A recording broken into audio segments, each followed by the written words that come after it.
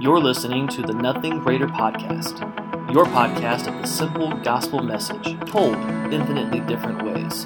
For video content and more, visit our website at nothinggreater.org. So what is the gospel? Simply put, the gospel is the story of the good news of Jesus Christ. I could tell you lots of different things, theological understandings. I could talk to you about different verses and tell you what is and isn't the case, but I want to share with you the story of the good news of the gospel. The story goes like this. Way back in the beginning, before time existed, God decided to make man, and He wanted to have a relationship with man. And He made a perfect world where man and God could live together and be in perfect harmony. And God gave man the choice to be able to choose to love God or to be selfish and live their own way. And man made the choice to turn against God. At that moment, the connection between God and man, it separated, and that separation was caused by sin. And forever, at that point, man was going to be separated from God in complete devastation. But God didn't want it to stay like that. He had a plan, and His plan was through Himself as the Son, Jesus Christ. And so thousands of years went by while God carefully laid out this plan until the moment happened when Jesus Christ came to this earth. And Jesus came as fully God and fully man. And He lived a perfect life. It was so great. Something that no man could ever do. It took the in-between God-man, Jesus Christ, to live a perfect life because God could not live with sin. Sin needed to be defeated and paid for. So God sent Himself so that He could pay for the sin, so that we could once again have a connection with the Lord and have a true, clean, pure relationship.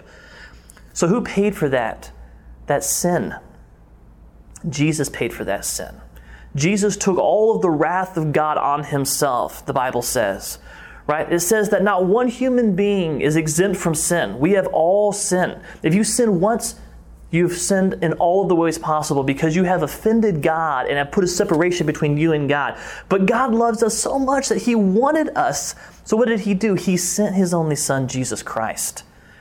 And all we have to do to accept salvation and have a right unity with the Creator of the universe is to believe in the name of Jesus Christ, to repent of our sin and turn back to Him, and to accept the forgiveness that He is waiting to give you and I.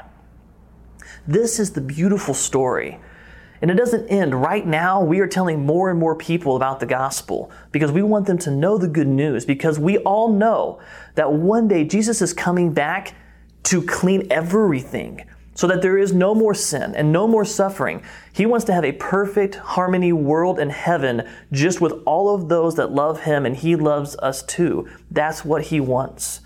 So He's going to eradicate all of sin. And at that moment, every single knee will bow and every tongue will confess that Jesus is the Lord.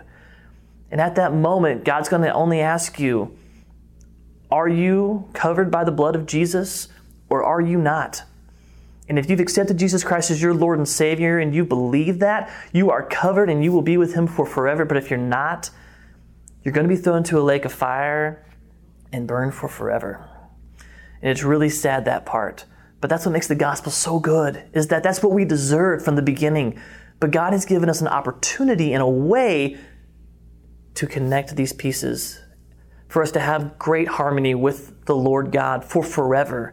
So I invite you today, if you've never repented of your sin and accepted Jesus as your Lord, please talk to the Lord right now where you are. Just call out to Him and say, Lord, I repent and I accept You. And please, I'm pleading with you to do this. And also, I plead with you to share this message with your friends and with your neighbors. My name is James. This is the gospel, and there's nothing greater.